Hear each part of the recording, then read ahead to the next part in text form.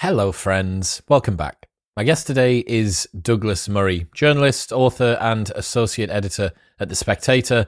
His episode last year was one of my favourites from 2019, and oh boy, did he turn it up to 11 today. Gender, race, and identity have been the most inflammatory topics of 2020, and Douglas returns today in an effort to throw some sand on the fire of social justice.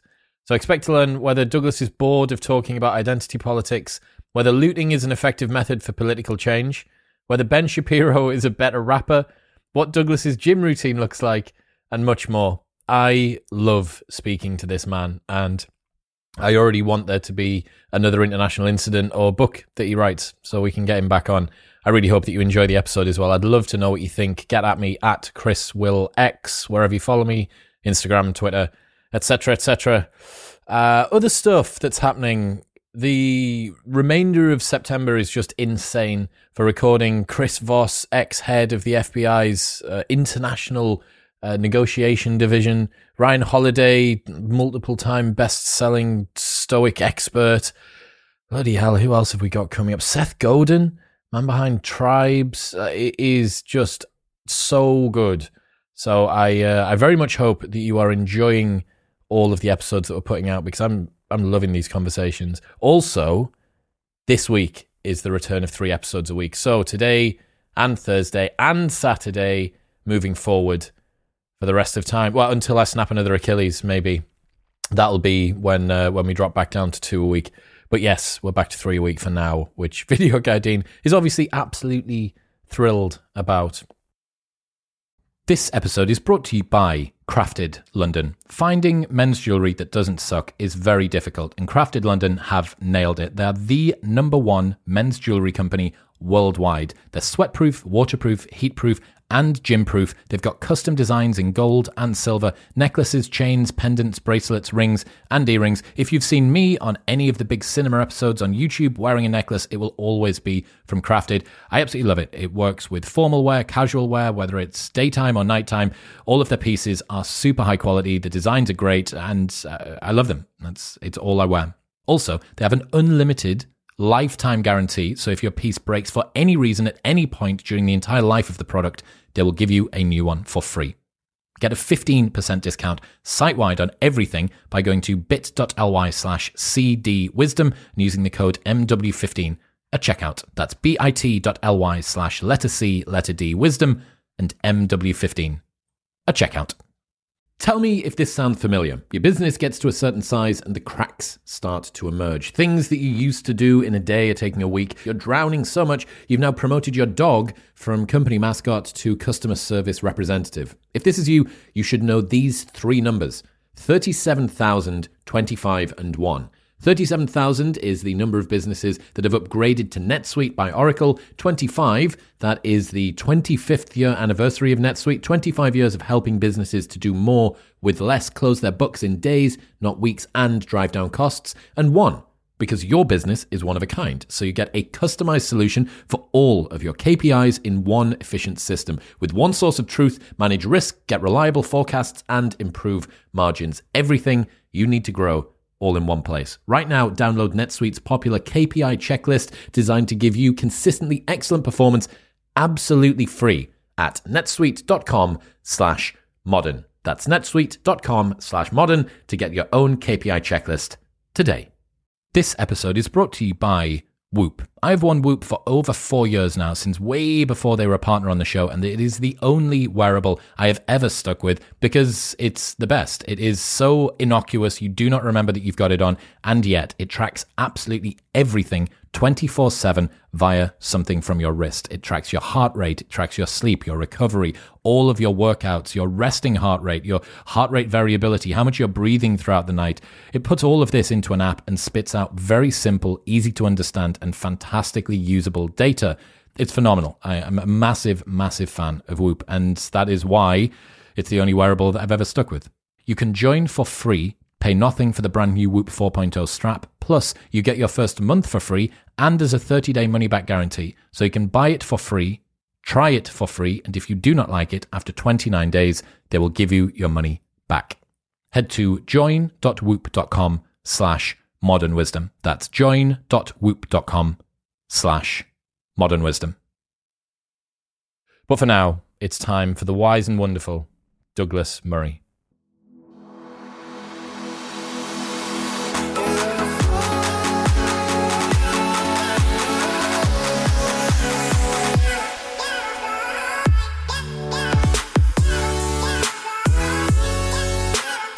Great to be with you again. It's been, a year probably. Yeah. 1 year. One year since we spoke. And it feels you've like... You've done your ceiling. I've done my ceiling. So all of the people on the internet that were complaining and saying, oh, what's that mold on the ceiling? It wasn't. It was candle soot. I went through a period where I loved Yankee Candles for a while, but we're out the other side. But yeah, it was only a year ago, which feels like 75 years ago. Doesn't it just? We're both looking okay despite that, I'd like to think. I hope so. I mean, I've lost an Achilles, but that's really the only thing that's gone wrong. So at the end of 2019, when The Madness of Crowds came out, I asked you what chapters you could have added, which you omitted, and you said mental health and green. What's your answer in 2020? I think I'd stay with that. Green in particular has been really doing well in the Lunatic Olympics. They've got a whole new wardrobe of lunacy. They've got new makeup that shows they're mad. They actually dress to say I'm mad. So I do feel still a bit annoyed that I never did the green chapter. But as I say, there's an awful lot of material in those guys and girls. I would observe simply, though, that since we last spoke, everything I write about in The Madness of Crowds, everything I do put in on gay, on women, on race, and on trans has just... Which, I could see coming. It was why I was trying to warn people about it. And, but goodness, particularly in the last few months, so much more than I ever feared could happen this fast. Do you feel vindicated that you got it right, or sad that it occurred as you prophesized? I don't like vindication all that much. It's good. You should try it sometime. Yeah, I mean, it's always nice when people point it out, but it actually doesn't feel that great, because if you say, look, here's this terrible thing that's coming towards you, and then it happens anyway, you feel like maybe you didn't warn well enough, or you didn't warn, clearly enough, or something like that. But I might be overdoing what you can achieve in warning. But, I do feel that those of us, and there are a number of us who said, look, dig down into these identity traits things, and you won't heal society. You'll make it more discombobulated, and eventually you'll make it more divided. And you're not going to solve it. You're going to make it worse. A number of us said that, but, too many people thought, no, we love the sound of the apocalypse you're talking about. Let's get there faster. Let's take the fast route. Yeah, you're right. They got first class. They went VIP upgrade. They got the trolley service as well. Yeah. What have we learned from J.K. Rowling this year? Wow. Well, who ever thought that the creator of Harry Potter would become Goebbels? I mean, the most unforgivable, cancelled person. It's extraordinary. I never thought that the Harry Potter, I never thought that the people who are great fans of J.K. Rowling would turn on her this much. The only thing I've ever seen that I can think of that it reminds me of was I once saw some footage from Trafalgar Square of some young girls who had stayed out all night waiting for Leonardo DiCaprio to come for the premiere of a movie. And it was raining, and he didn't stay very long to greet them because it was raining. And I remember this footage of them saying, I hate him. And they turned from so devoted, they had camped out and arranged their lives around the possibility of a glimpse, and got to, I hate him, he's the nastiest man in the world, in no time. And that seems to be what's happening with J.K. Rowling. Now, of course, not with all her fans. I don't want to overemphasize it, but There is a portion of people who believe that the Harry Potter woman, who they relied on all the time when they were growing up and who gave them all this, great time, has become a Nazi when they weren't looking. And I should stress, I don't think she has. But there's a lot to learn. Firstly, in the dementing tones of the time. Second, in the way in which public figures can just be made versions of them that have no resemblance to what they are, become, played out there in the public sphere.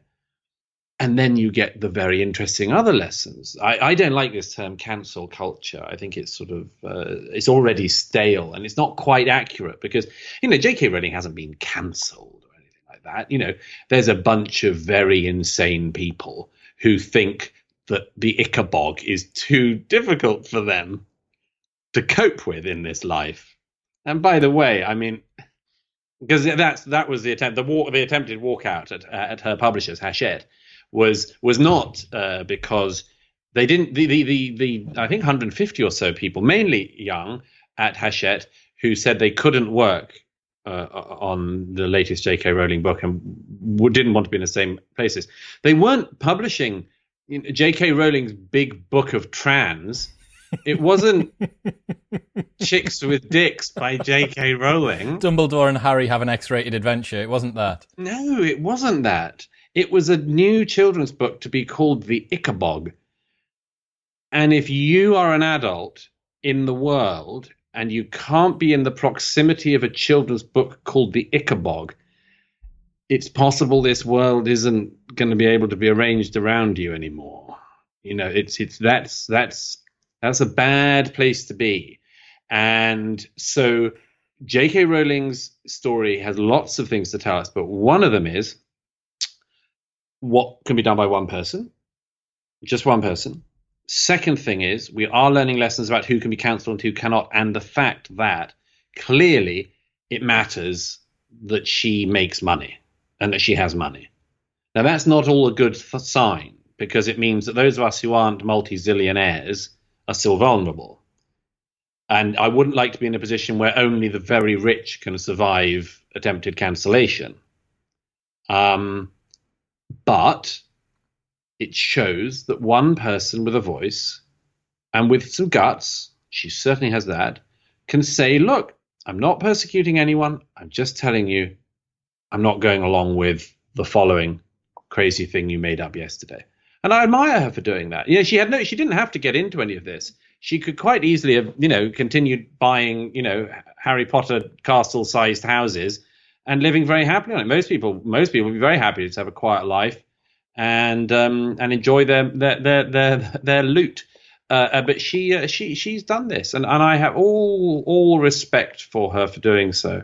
It's the sort of thing, her legacy in whatever form that will be, I'm sure that she is going to be remembered. Harry Potter is one of the most popular children's series ever. Yeah. And really sort of was a pivot as well with regards to children's literature, I think, that was adult friendly as well. Like you had kids, they even did special adult cover versions so that adults were less embarrassed reading a kids. I thought very poorly of the adult. I read the children's editions. I thought very poorly of the adults who thought they were fooling everyone by reading them. Still Harry Potter, mate, yeah.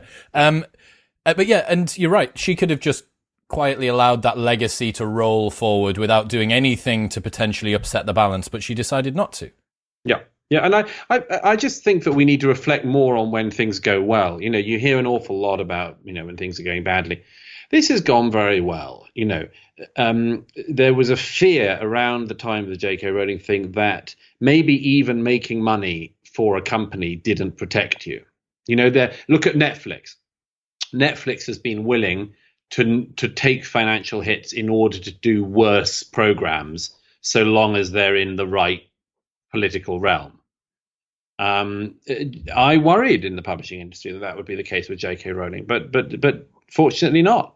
Fortunately, it's still, success still speaks, and I'm delighted by the people. By the way, I don't want to be snotty about this, but some of the people who resigned, there were some people who resigned from her literary agency because the literary agent was now representing an anti-trans person, and It was one of the funniest reads of the year, reading the authors who'd resigned from J.K. Rowling's literary agency. I can tell you, her literary agent isn't any poorer.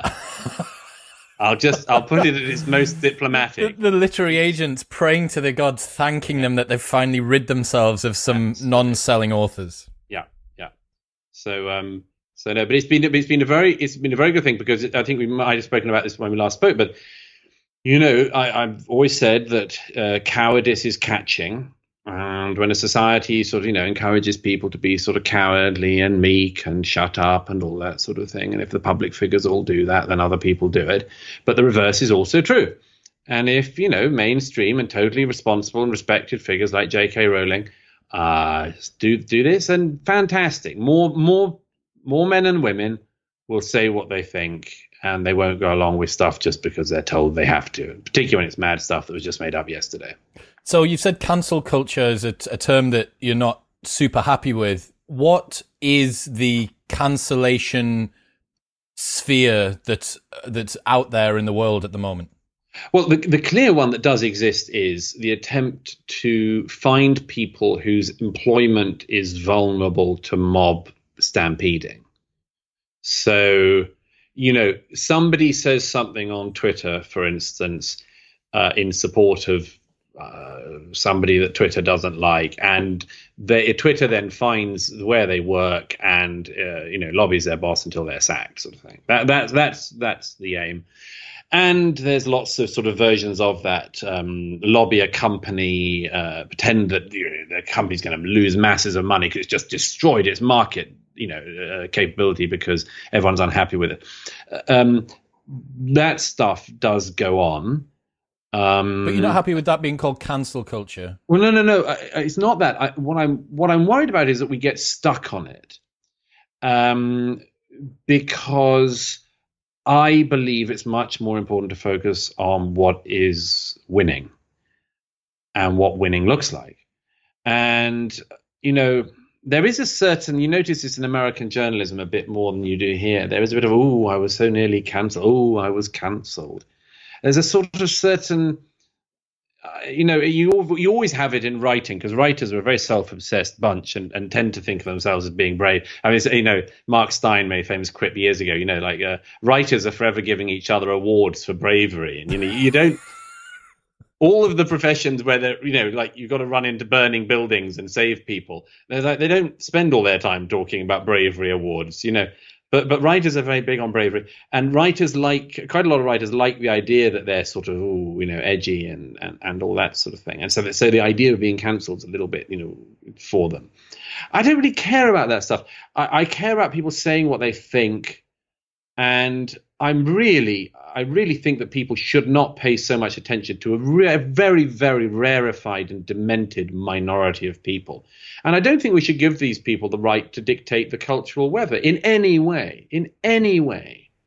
Why should a small, demented group of people who believe that the big bearded man with a penis is a woman if he says he is, that they should dictate the cultural weather across the country and make major authors have to fear for their careers, and make all politicians become gibbering wrecks when the subject comes up? Why should that be the case?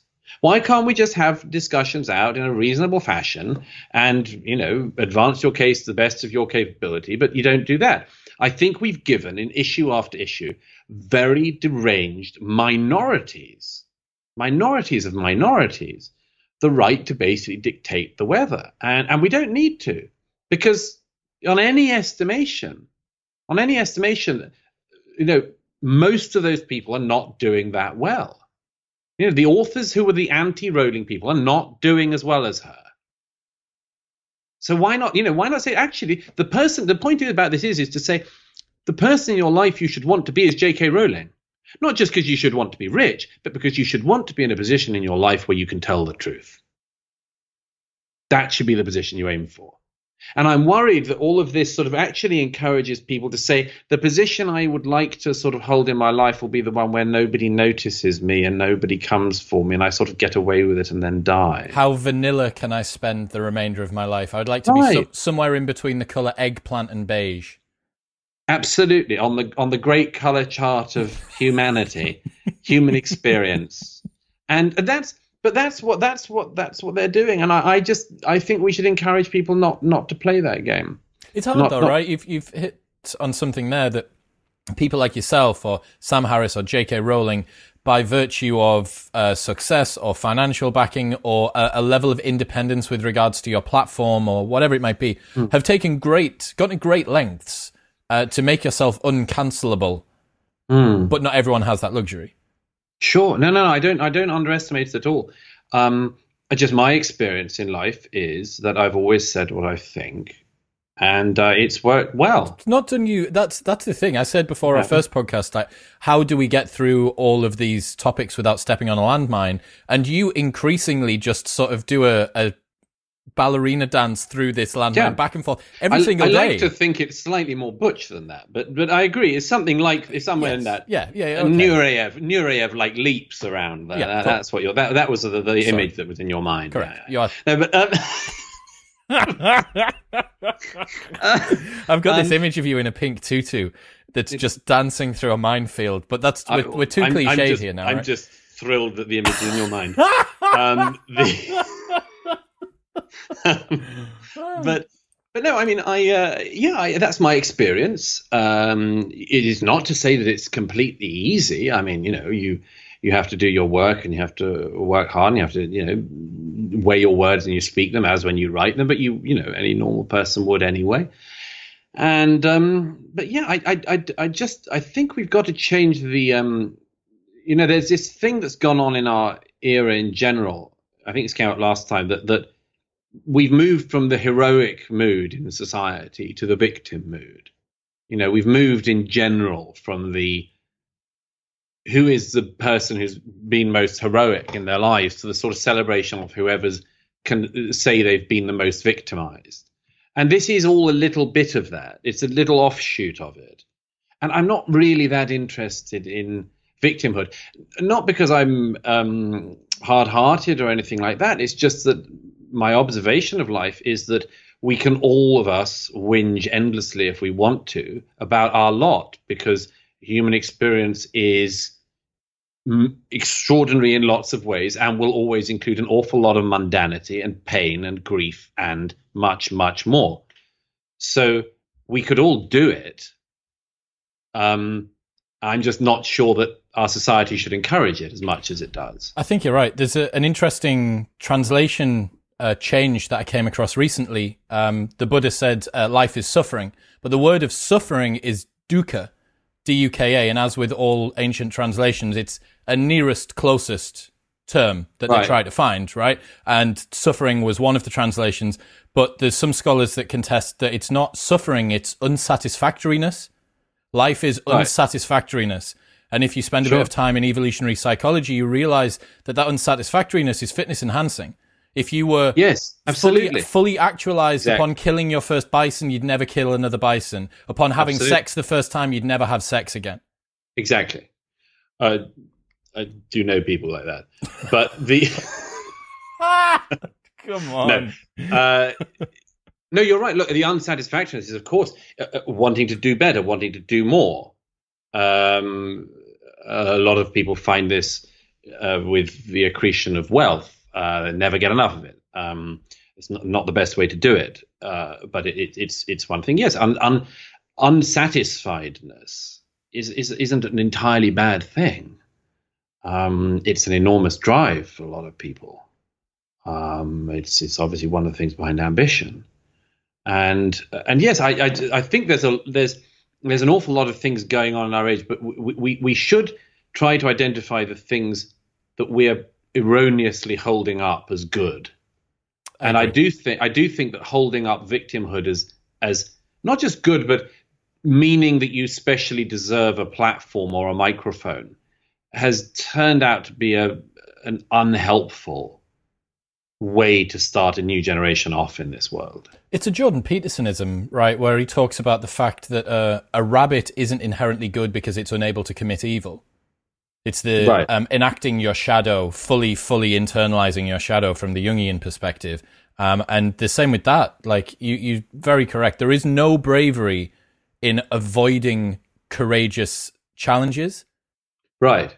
And one of the things, again, I mean, we touched on this when we last met, but one of the things I'm particularly worried about in this era is what's happening to men in all of this. Because men seem to me the primary people at the moment who have been persuaded to lessen their capabilities, lessen the things they could achieve, and sort of just find a way to get through this strange period that we're in. And it's not healthy. It's not healthy for men. It's not healthy for women. It makes very unhappy men, and it makes very unhappy women, because the women don't want those men. What are your thoughts on looting as a method of hastening change? I'm mainly against it. Are you ever for it? No, not that I can think of. You're referring, I assume, among other things, to the book that's just been published in America in defense of looting. 2016 that came out, you know.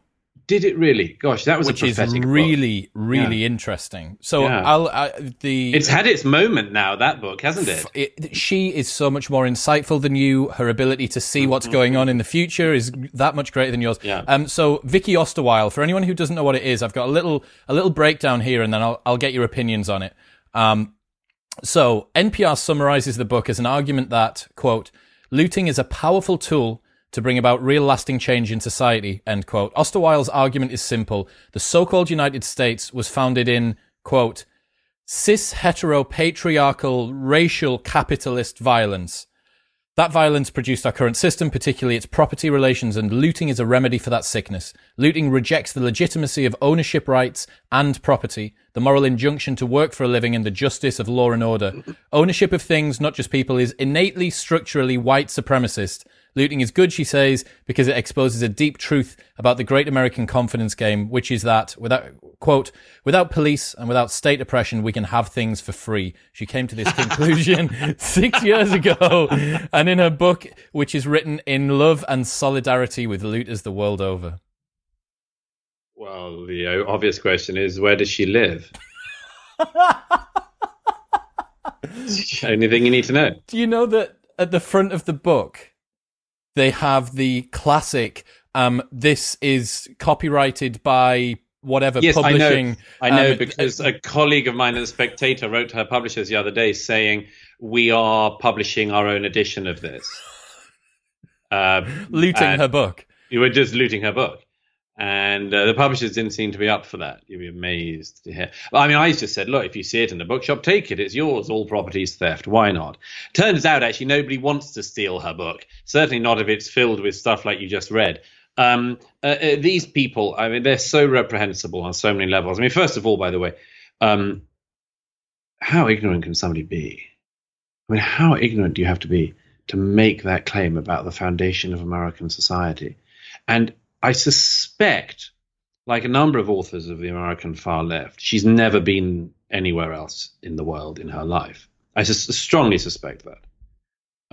If she can send me photos of herself in sub-Saharan Africa, North Africa, across a lot of the Middle East and the Far East and things, I could be persuaded. But I would suspect that she's been brought up in America, hasn't traveled very much further, and has simply been indoctrinated in this now completely boring and predictable way where all you need to do is throw out this same word salad about heteronormativity and indigenous people and all this sort of thing. And before you know it, you've got a not very well selling book that you can't even get stolen. But do you remember the Sargon of Akkad thing that he got really, really in trouble for, where he said, I wouldn't even rape you?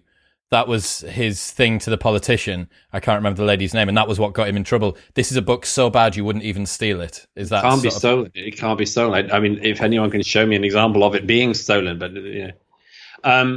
it's also. I mean, it's amazing we're in this era and that people are talking and thinking like this.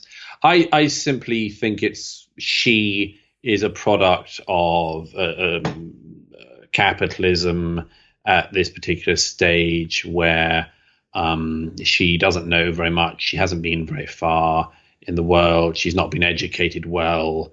She's not seen anything of the world. She doesn't know anything about life. She doesn't know how life is normally run.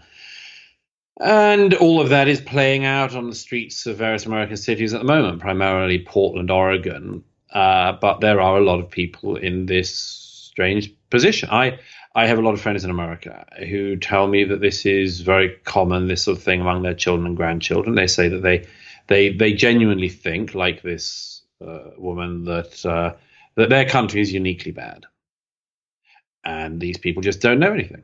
They just don't know anything. They don't know anything about history. They don't know anything about geography. They don't know anything about the world. And I'm very uninterested in the thoughts of these intensely parochial so-called internationalists, because that's what they are. I mean, they have never seen the consequences of their own thought. The idea that you take away the police and everything will be, was it free? I think she said. Yeah. Yeah. Well, you also will get a massive upsurge in rape, murder. Disproportionately in minority communities as well. Yeah. And then what are you going to blame it on? Maybe the period when we still had police, and there's a lingering overness that makes people do that for a time. I mean, this is juvenile thinking. This is not juvenile. This is wicked and juvenile thinking. Again, I don't think very many people believe it. And I think that there is an argument, it's a bleak argument, that people like her simply have to see this tested close up at some point. Did we not see this with Chaz Chop? Was that not a perfect microcosm for this? That you could Absolutely. you can have idiocy masquerading as moral virtue within a few. There are certain very, very pertinent. Chad was a very good example of it. There are lots of individuals who demonstrate it. Do you remember that big story? I think it was in the New York Times when it was still a newspaper, where there was a description of a couple, an American couple, again, some like Oregon, some like this. No, that could be another couple. This couple didn't have guns, as far as I know. In fact, they were very anti-gun. They were very pro-peace, though, and they feared that the world was lacking in love, and they just needed to give a bit more love to the world. You can see how this ends already, can't you? They decided to go on a cycling holiday and sort of spread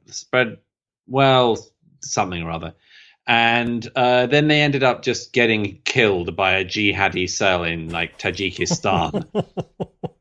And they did a blog of their stops in various places in the Far East and the Near East, the cycling, I think on a tandem even. And then they just, one day they just, it's all the stuff is like, we just, you think the world just needs more love and more tandem holidays. So they've got rose petals. They've got a basket of rose petals in front. This couple of guys, couple of jihadis saw them one day and just, on the fluke, so they couldn't believe their luck, clearly, and just took them out.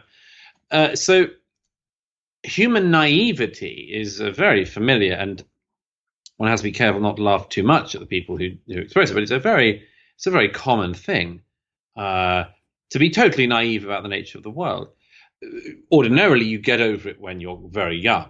Unfortunately, in America in particular, we have a generation of juveniles who are growing up and still juvenile, and who actually believe these things, who actually believe that, life is really quite straightforward. If you just don't have the police and you just like defund the police and you don't have the patriarchal cis heteronormative state, then what? I mean, by the way, did you see somebody did a video the other day from Portland, Oregon, of one of these parks where they've really done their best, the protesters. And it really does look like the apocalyptic wasteland they deserved, just covered in piss and just people just lying zonked out on whatever illegal or legal drugs they've been able to get. And everyone just looks like they've pissed themselves and they've taken, Is everyone wearing a trench coat? That's what I imagine. Lots of trench coats. They're all wearing someone else's trench coat. And they've got all the statues are down, of course. The whole place is covered in plinths. Beautiful plinths everywhere. And all the plinths are covered in BLM graffiti and fuck the state and police are this. And that's what these people inherit, and they deserve to inherit it. A urine-stenched, graffitied wasteland in which just zombies lie around until they die. I really want to just put that as the trailer. That's just going to be the episode. That's this is what they deserve. This is what they deserve. This is the final end point of their stuff. I can't believe that there are actually adults talking about this sort of stuff, and the New York Times and the NPR and things taking these discussions seriously. We've done the experiment many times before in human history of what happens when you have a total breakdown of law and order, and it always comes out looking exactly like Portland, Oregon. What does the silent majority need to stop being silent mean? Yes, this is something I'm very keen people take into account. I'm fed up of hearing about the silent majority. I've heard about it all my life. I'm sure you have. People say, well, the silent majority don't believe that. I've always said, but why are they silent? What's the problem? And if they're a majority, even more so. What? It makes no sense to me. The thing that we've been told in recent years is the silent majority only stops being silent at elections when it silently votes in ways that surprise the rest of the country. Which it seems is kind of true, right? Yeah, the obvious example is Brexit vote in 2016 and the Trump vote in 2016. And then they say, well, now we've heard from the silent majority. And then that silent majority is said to be totally, deplorable and it should be, somehow expunged in the democratic process because it doesn't know what it's doing, says the losing minority. But I don't understand why it should be the case that people only make themselves heard at the ballot box once every 4 years or something like that. So what I think is happening is back to where we started, actually, is that a very small number of very voluble people are making all of the weather. And I don't see why they should. And the only reason they do is because they manage to intimidate the majority into going along with things that we don't have to go along with. I refuse, and I think everyone else should, to go along with any more of the crap. I strongly urge people to stop going along with the crap now. What does that mean? It means, for instance, if you work in a company and you are told that you're going to have a day where you've all got to think about racism, you either say no, or you say, what is it you're trying to make us learn? And what are you trying to make us conclude? And are you right in that? So I published a little while ago a letter I'd been leaked from an NHS trust where this NHS trust chief in Birmingham told everyone working for her what books to read. And I think that the people working for her and with her should not just laugh at her or say, oh my gosh, I didn't realize how racist I am in the NHS trust in Birmingham. I had no idea that the NHS trust in Birmingham was a place where the Fourth Reich was going to reemerge. Why, we must stop it. They don't just do that. They say, no, we're not going to spend the rest of our lives being told what to read and told what to think and told what to say and told how to dance and everything else. No, we're not going to do it. And if the so-called silent majority did that, then we would be so much further forward as a society. And what's more, we can do it in a perfectly reasonable way. I've had experience a lot in recent weeks, I'm sure you have, of wanting to have conversations about, by the way, you're always told, oh, we just want to have the conversation about this. No, you don't. You want to lecture people. But I'd be very happy to have conversations about colonialism and slavery and racism and the existence of racism throughout history across all races. And I'm very happy to have all those conversations. But actually, the people who say they want those conversations don't want the conversations. They just want to win. What they want is to wear a unitard spandex, khaki-coloured sort of one-piece thing and tell you that you're racist and put their PayPal address up on the board. That's what they want to do. Yeah. They want to be the Kim Jong-un of anti-racism and to tell everyone what to believe. And I don't think that's... I'm not going along with that. And I don't think other people should either. I got a small confession to make, both to yourself and to the audience. I've been holding on to this story since we got to speak. So I had Carl Benjamin, Sargon of Akkad, on the show a few months ago, and it was slap bang as Chaz was happening. So we're talking peak race tensions, right?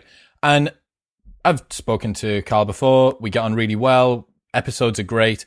But for some reason, I had this ambient anxiety throughout the day leading up to it. And I started talking to him and I was really nervous. I don't usually get nervous, especially when speaking to guests for a second time. So it's just a friend. Oh, how are you? How's this, that, and the other? Sure. And I found myself being super, it felt like I was treading on eggshells as I'm talking to him.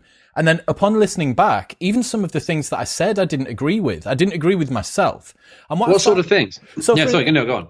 For instance, we were talking about should the Fawlty Towers episode be taken down, what's happening with Little Britain.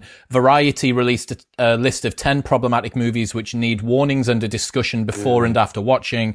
And I put this stuff forward to Carl and he gave his thoughts. And I just, after that was done, I said, I pushed the rhetoric of my compassion too far. I was saying basically, I don't think that anyone should be offended, which isn't true because in order to communicate, you have to risk being offensive. That's the way it works. Another Jordan Petersonism. So anyway, what I found was that I had somehow managed to, and the listeners may be able to sense this within their own lives.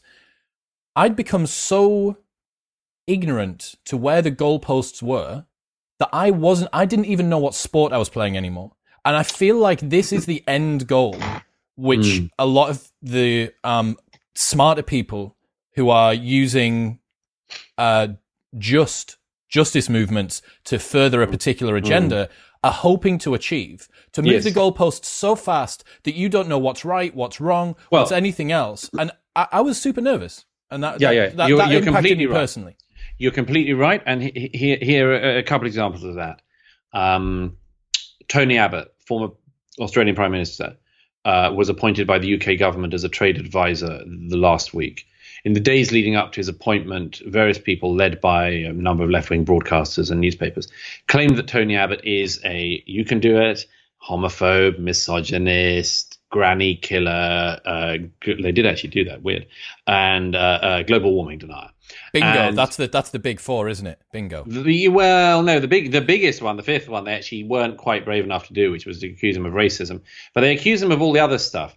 And he's none of those things, by the way. He's none of those things. He's a terrific guy and a terrific public servant, and the former Prime Minister of Australia, for goodness sake. So anyway, but the point is that the day before the appointment, the day of the appointment, and the day after it, the Guardian had on the front page both days, the government appoints misogynist advisor. Okay. As if that's proven. Okay. It's proven. I mean, they put it in quotes, scare quotes, just to make sure they were legally a bit on better terrain. But that was what they said. Now, if I was a young woman or a young man growing up with an ordinary level of incuriosity, I would look at that, or might look at that, and think, that's awful. I mean, that's awful. The British government's deliberately appointing someone who hates women. Now, as it happens, the longer you go on in life, the more you get a sense of things, and the more you realize what's bullshit in The Guardian and what's real life. But it is easy to see how somebody can be given a wrong view of an entire society once you imbibe little things like that. Now, that's an easy one. Let me give you a harder one. The killing of George Floyd. We are in a very perilous position on this, all of us, because I don't know how much time you've spent in the US. I spent a bit of, okay, so like me, they have racial problems that we don't have here, I would submit. Every country has racial problems. There's a peculiar and particular one that has existed in America throughout history. You could also argue that in the most militarized country in the world, the most militarized law enforcement, it has a likelihood of fatal encounters with the public that is higher than, say, in Britain, where most of the time the police just spend their time running away from protesters. But the point is that if you didn't know America that well, I'm giving here the nicest, best analysis of something that's going on at the moment that I can do. If you didn't know America very well, you didn't know very many Americans, and you read that this white cop had been allowed to kill a black man on camera for 8 minutes, and that was okay, as it were, and that this happened a lot, you would join Black Lives Matter. Absolutely. You would want to join something that said that's not on, that's not right. And the problem is that there are these moments. And by the way, Black Lives Matter was just primed for a George Floyd-like event, and lots of reasons to do with lockdown. I think the world was, in a way. But what I think happens in those moments is it's very hard for people to get a correct sense of exactly what is going on. So maybe the police in America do kill black people with impunity, is a thought that crosses your mind. Maybe America is a racist state. Maybe the British police are like that. Maybe Britain's like that. Maybe we're all racist. Maybe there's such a thing as white supremacy and it's everywhere, and so on and so on and so forth. And it all starts from that first inaccurate estimation of what's going on. So the killer of George Floyd is in custody, awaiting trial on charge of murder. He literally has no defenders in the public sphere. He has a lawyer, but nobody says, I think he did great. So what is this utilization of this one appalling incident? And it's widening out, not just to encompass, say, all police in the Minnesota area or all police in that state, all police in America, every white person, in fact, every white person on the planet. No, you don't get to do that. No way. But in that moment, you see certain very, very bad actors advancing because they feel they've got an advantage. And that is the moment when people become worried, because it's hard to interpret exactly what the situation is. And bad actors deliberately pump lies into the system. They say, yes, you can do this in America because black lives aren't worth anything.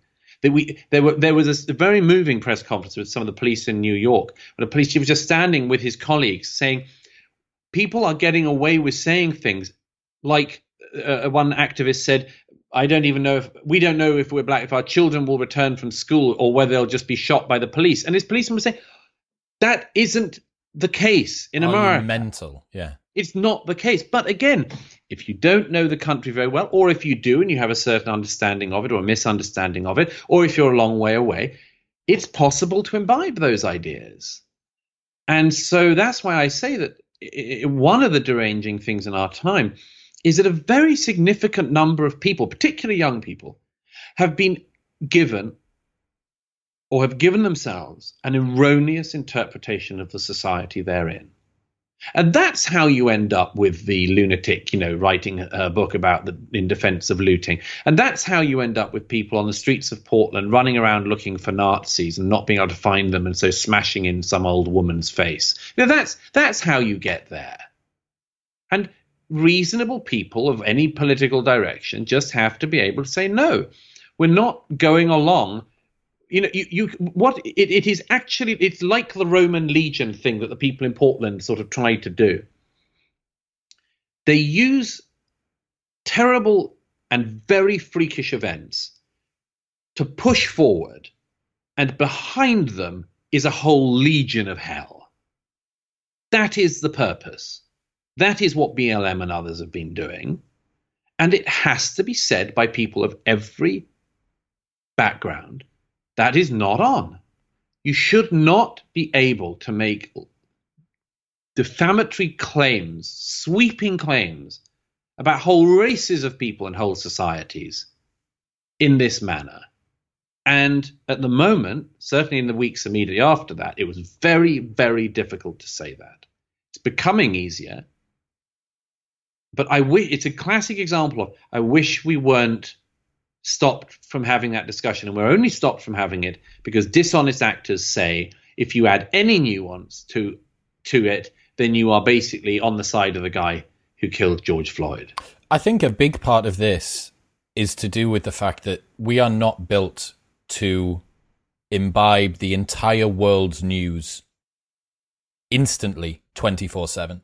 Yes. There is too much stimulus and too much information. And also in the past, in order to have got your message to reach 10,000 people, 500,000 people, 10 million people, you would have had to have had jumped through some hoops that made sure you had integrity or virtue or capacity, whatever it might be. Whereas now, the right tweet at the right time about the right thing that just sounds good can get 1 million impressions within 24 hours. That's not the way that it's supposed to be. No, this isn't a counter to free speech. Your desire to be able to say whatever you want does not mean that I have to listen to it. This is what Helen Pluckrose said the other day. Yeah. And it might be a little outdated now, but I know that you're a massive fan of Sam Harris's Pull Back from the Brink podcast, which as far as I was concerned was the best sense making I saw around this. Wonderful.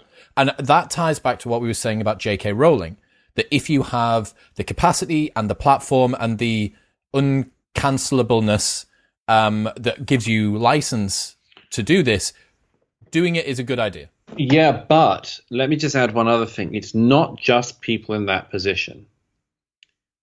The hero of the hour to me is a young woman in the DC restaurant who wouldn't raise her fist when the mob told her to. She isn't famous, or she wasn't famous. She almost certainly had no idea that she was the person who would stand against the crowd. She did. And everyone should want to be her. That's the goal. That's the goal in this era, is not to go along with the crowd. You see, because the crowd says, this terrible thing has happened, and as you say, our sense-making apparatus is all shot, and we don't have the time, and okay, I could study all the footage of the arrest of George Floyd and then look into the arrest histories of the arresting officers and his own past and all of that. I could do all that, or I could live my bloody life. But, okay, if we're forced to do all of this sort of thing, whenever there's an explosion like this, at the very least, there should be a reward to people who do not say, yeah, of course, I'll go along with whatever it is you're telling me I've got to go along with. That's why I say that the job in this era of reasonable and decent people is to not join the crowd. It may just be that I don't have a great crowd love inbuilt, particularly. You and me both. Right. I don't even particularly like large sporting events for that reason. Been bliss for you this summer, then. Oh yeah. I don't. I wouldn't want to go and be the only person in the stadium either. But the point is, I just don't. I don't like very, very large crowds because I know what they can do. And I'm much happier I speak for myself. I'm very happy to hold my own opinion and justify it to whoever wants to take it on. But I do feel that the crowd fear that some of us have is because we know how swiftly it can stampede in a wicked direction. And I do think that's happening. I'm not overstating it. I do think it's happening. I think that the people who are allowing that Roman legion-like thing to happen, who behind them have people saying, we want to destroy capitalism, we want to destroy the free market, we want to destroy the foundations of civil order, property rights. And I mean, they now say this thing, they say, oh, well, these businesses are insured, so it doesn't matter. How dare you? How dare you? When some family has saved and worked like anything all their lives to have a business that can provide for their children, and you decide that you can guess in advance what their insurance policy is, so you have the right to burn the damn thing down. They are trying to smuggle all those things in at the moment behind the first shield. And I say the job of the era is for people to say no, to resist the crowd. Doesn't matter what it tells you to do, don't do it. Hold your own counsel. Don't go along with it. If for no other reason than that we cannot operate as a species vulnerable to one person acting appallingly somewhere else on the planet at any one time. There's no way. It's a Trojan horse delivery mechanism with a bunch of very bad actors behind it. Have you heard of woke fishing? No, I don't think I have. You are going to love this. The New York Post sums it up as the woke fish dating trend. Shady men are pretending to be progressive on apps in an effort to bed progressive girls. According to writer Serena Smith, woke fishermen are masquerading as progressive in order to get laid, similar to the phenomenon of catfishing, where there is people post fake dating profile photos. And there's a quote here from Reddit of a particular successful woke fisherman who said, "It worked. I went to an anti-Trump rally, started screaming, 'Fuck Trump,' and a bunch of people joined in. I kept doing it all night until some cute girl entered our group, and then we hooked up later that night." This is what I call cuttle fishing, of course. I think this is different. I think that this is doing it from a much more trolley sort of... I think he's purposefully doing it to say, right, this is just a tool that I can use, as opposed to someone who genuinely believes it.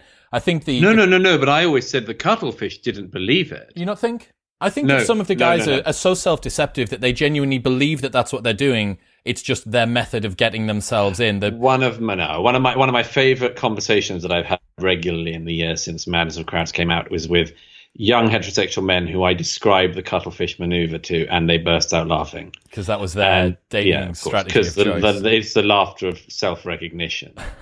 It's happened so many times in the last year, and I do think it's cynical.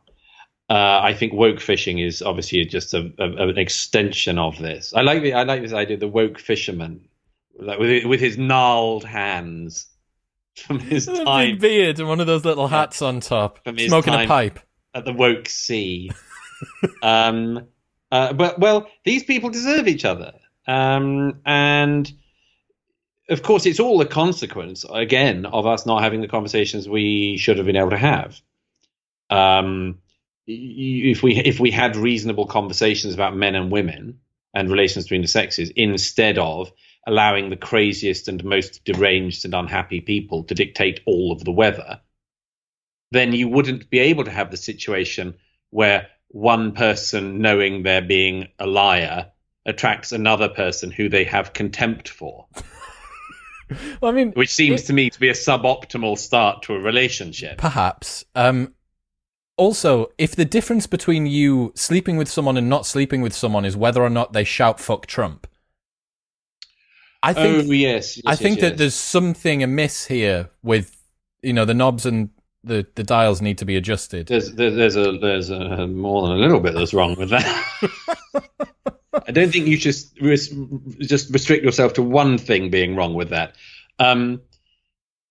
There's an awful lot of oddities in this, by the way. But in general, in recent years, the politicization of dating is something that's very, very interesting. And what I'm always interested in that is the way in which it's one-directional. As far as I know, on gay and straight dating apps, you don't find people saying no Democrats or no pro EU. It's only ever the other way around. So there's a running joke. No Brexiteers, no Trumpies. There's a running joke in the dating scene. Any guy who puts moderate on Hinge is a Republican. And the sense here is that the Overton window of optimal political preference on dating has been shifted so far left that moderate is now Nazi. Yes. Now I can see the problem there. By the way, The Spectator, we published a very good column a couple of years ago by Cosmo Landersman, a wonderful journalist, who's one of those journalists who I particularly love because he always writes columns that you think, oh my God, I can't believe that somebody wrote that and allowed it to be published. That's fantastic. He wrote a very funny column about why sex with right-wing women is a lot better than having sex with left-wing women.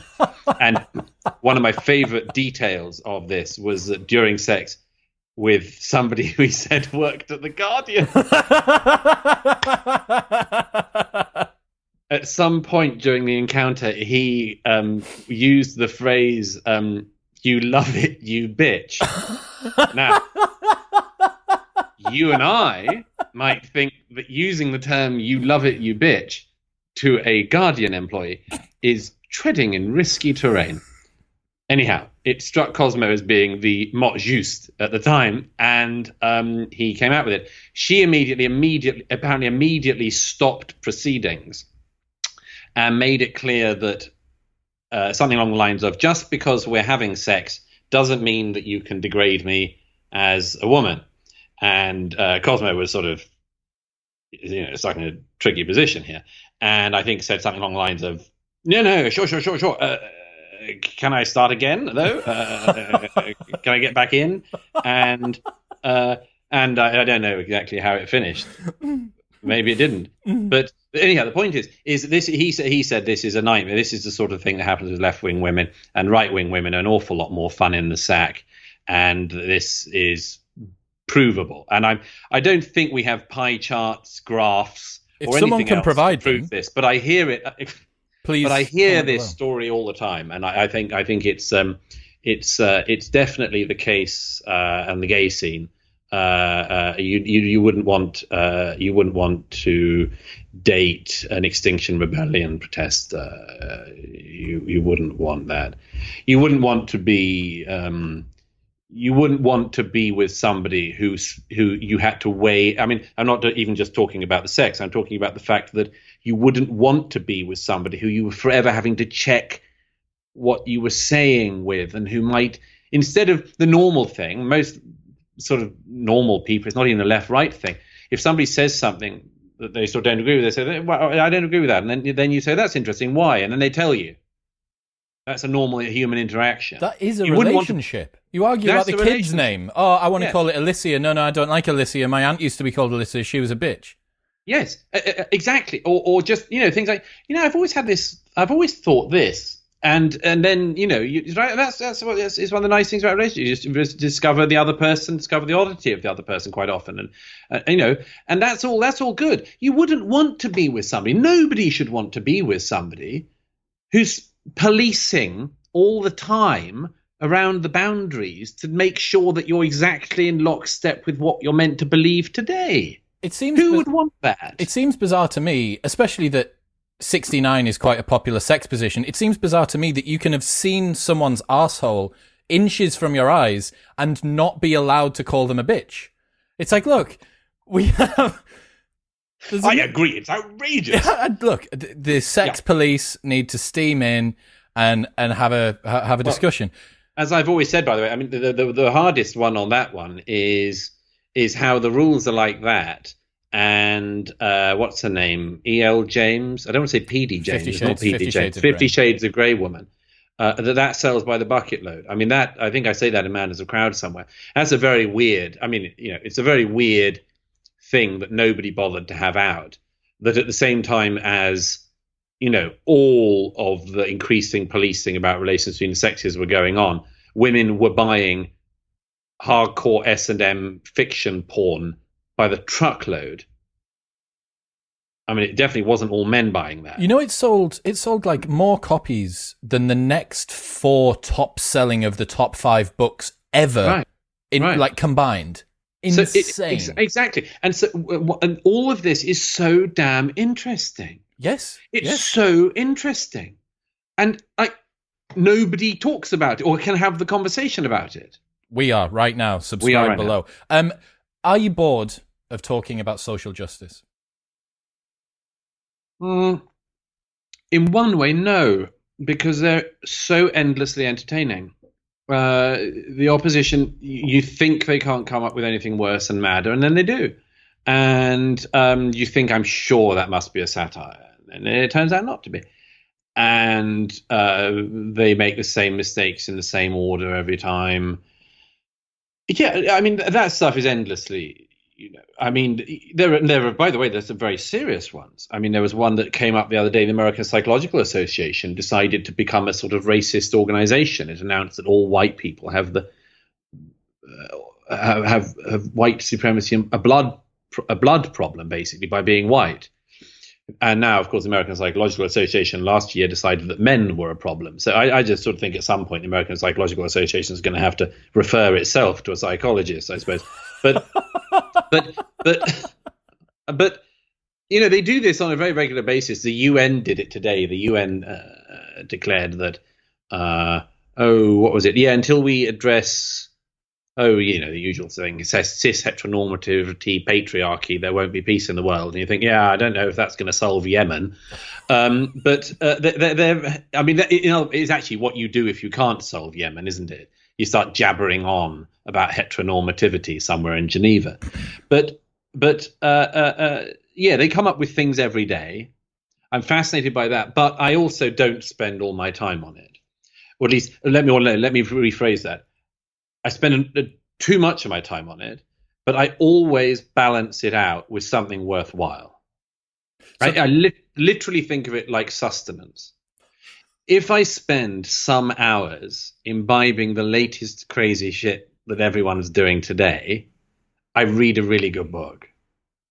Or I watch a terrific movie I've never seen. So you're allowed to eat the hamburger as long as you go to the gym at some point. Right. Yeah. I absolutely advise this for everybody. Like the joy of reading old books, the joy of watching old movies. Just take a classic movie you never bothered with, or a classic book you've never read, and read it. It's the best antidote to it. And by the way, it's not just an antidote. It's very important because it reminds you of how people lived until the weird era we're in. It helps give you very basic things that our era is losing: perspective, sense of judgment, and much more. So that's, that really is an important tip, if I can say so. People cannot imbibe just what we're being told to imbibe. You said on the trigonometry episode I watched that we're standing on the precipice. And it's interesting that you use that word, because I've been thinking about this for quite a while. Toby Ord, who is from the Future of Humanities Institute at Oxford, he wrote a book called The Precipice, and it's all about existential threat. Wonderful. Yes. I've heard him. Yes. Wonderful. Australian dude. Also big into the effective altruism movement. Fantastic. Right. Yeah. I read him on altruism. That's right. Huge, big picture thinking. And he called his book The Precipice. And he gives humanity's chances of surviving the next century 1 in 3. He gives humanity's chances of reaching our full potential as a civilization, spacefaring, colonize the galaxy, at 1 in 2. So the vast majority of our risk as a species is front-loaded within the next century. My concern is that smart people like you, like Gad Saad, like Sam Harris, are using up brain power on things that are self-defeating. There's a concept by Robin Hanson called the Great Filter, which explains the Fermi paradox. Why are there not aliens out there? He suggests that there is a particular section that we need to get past. And given that some of the smartest minds of the last few years have spent an inordinate amount of time trying to work out whether men are women or not, to me, feels like that could be if that's the reason that as a species we don't reach our full potential because we decided to have these stupid tribal, like childish, completely idiotic, self-defeating discussions. When the asteroid comes, or a slightly more effective pathogen hits, or pick any one of the other existential risks that Toby brings up in his book, like, we did this to ourselves. We blew it. No, I couldn't agree more. I've said this quite often. In my own defense, and if I'm not going to do it, who would? The purpose of, for instance, Madness of Crowds is to give everyone else a fast track out. I can't stress this enough. James Lindsay and Helen Pluckrose, as you just mentioned, that you've spoken with, also do an excellent task in a portion of this to do with the academic element in their new book, Cynical Theories. The point is that I don't want everyone to spend their life reading unreadable books. I've read a significant number of them in order to tell people not to read them because it's not worth their time. And it's the same with quite a lot of the subjects I deal with in the Madness of Crowds, is to say, This doesn't work. Don't fall for it. This is a Ponzi scheme. That's a fraud. Now, that is not because I want to spend the rest of my life talking about mad Ponzi schemes invented by frauds. It's because I want everyone else to get through and or round or across this or over the top of this or burrow underneath it, however you're going to do it, as fast as possible. It's very hard to do it if you don't know what you're facing. Because if you don't know what you're facing, you've got a disproportionate likelihood of getting killed, blown up. If you know what you're facing and you know the shortcut ways through, it's likely you can get on with the rest of your life. And that's why I did them. That's why I wrote The Madness of Crowds first of all, and why I've now updated it, is because I wanted to stop particularly young people, first of all, feeling intimidated by this, including intellectually intimidated, because they shouldn't feel intellectually intimidated by this. Secondly, for them to realize the size of the thing that they're being faced with. In other words, a total reorganization of everything, which I submit is not going to work. But crucially, that in knowing and understanding this, you can get through and get on with your life. And this is a very important task, because I absolutely agree that for a lot of us, I mean, millions and millions of us, everybody on the planet, we are wasting an opportunity at the moment. And the opportunity is, as you describe, is that at this time in our history, there is so much we can do because we have access to knowledge in a way that we never did in the past. Our forebears had to live with ignorance on a lot of things. And the most obvious one is, if you didn't have access to a book, you didn't know what was in it. Who doesn't now have access to a book? If they've got a relatively small sum of money, they can join a lending library, or they can buy a book online. You can get a classic book. You can get hold of things. Very recently, our parents' generation, our grandparents' generation, certainly, that wasn't the case. So that's the case in area after area.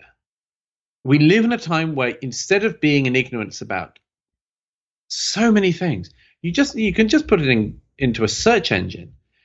And why in that situation are we spending our time, as you say, talking about whether or not intersex people with a particular condition are the same as trans people? I mean, I often used to joke, this is what happens when the barbarians break in. We'll all get Kalashnikov whilst talking about gender-neutral bathrooms. What a horrible last thought to go through your head. No. And I've always thought that. And as I say, a self-appointed task of mine is to try to help other people get through that itself. But I stress, and I think I said this the other day to the people on trigonometry, there is also a very, very important thing that people need to bear in mind, which is not to put off what you're meant to be doing with your life. Not to put it off in particular because you want the conditions of life to become optimal. I think I have it here somewhere. I said to the trigonometry people the other day, I was reading a sermon that C.S. Lewis gave in 1939, just at the outbreak of war. And it's such a moving sermon because he says in it, these aren't optimal times, but they never were. They never were. And as he says, if human beings put off their search for beauty and truth and creation until the times were optimal, they'd never have got started. We would never have started doing anything. And the thing that's so desperate about the politicization of everything, and the reason I say to people, please depoliticize your lives, is because it is not what you were meant to do. It's not what we were meant to do, to spend our time endlessly going around such issues. All of us, every single person watching, you and me, all have an enormous amount that we could do with our life, an enormous amount we can contribute. Probably the least positive thing we can contribute is to some mass movement that's almost certainly got enough members anyway, even if it was going in a good direction, and they almost never do. And what you're meant to be doing should not be put off until that movement gains total ascendancy. Firstly, because it won't. And secondly, because it'll be hell even if it did. So don't put it off, whatever it is you're meant to be doing, but do work out how to survive in this era and then get on to doing the thing you should be doing with your life. Because I can assure every single person watching, it is going to be so much more damn rewarding than what you're being offered at the moment. Topics like that and that particular passage that you pulled from the sermon in 1939, that's what I want more of. That's what I want. People like James Lindsay with a PhD in pure mathematics. Bro, stop. I don't want the world to have... He should be getting us to Mars. He should be trying to do... That's what I want to hear. I want to hear more of that. Timeless, evergreen wisdom. You know, that is going to be the sort of thing that's usable in 50 years' time or 100 years' time. Because I agree. Critical race theory isn't. I have two quick questions before we go. First one, who wins the US presidential election this year? I don't think it's going to be clear. You're going to stick to both sides don't agree? I think that there's going to be a lot of contested areas. And I think that it'll be hard for either side to concede. I think it's how. That's going to be the end of that. Final thing. What's your gym routine looked like in 2020? Because there was a period that I brought up with Dave Rubin when he came on the show, maybe sort of the last 18 months up until the start of this year, where you went from normal Douglas Murray to jacked Douglas Murray. And I want to know what you've been doing. Not a subject I talk about very much.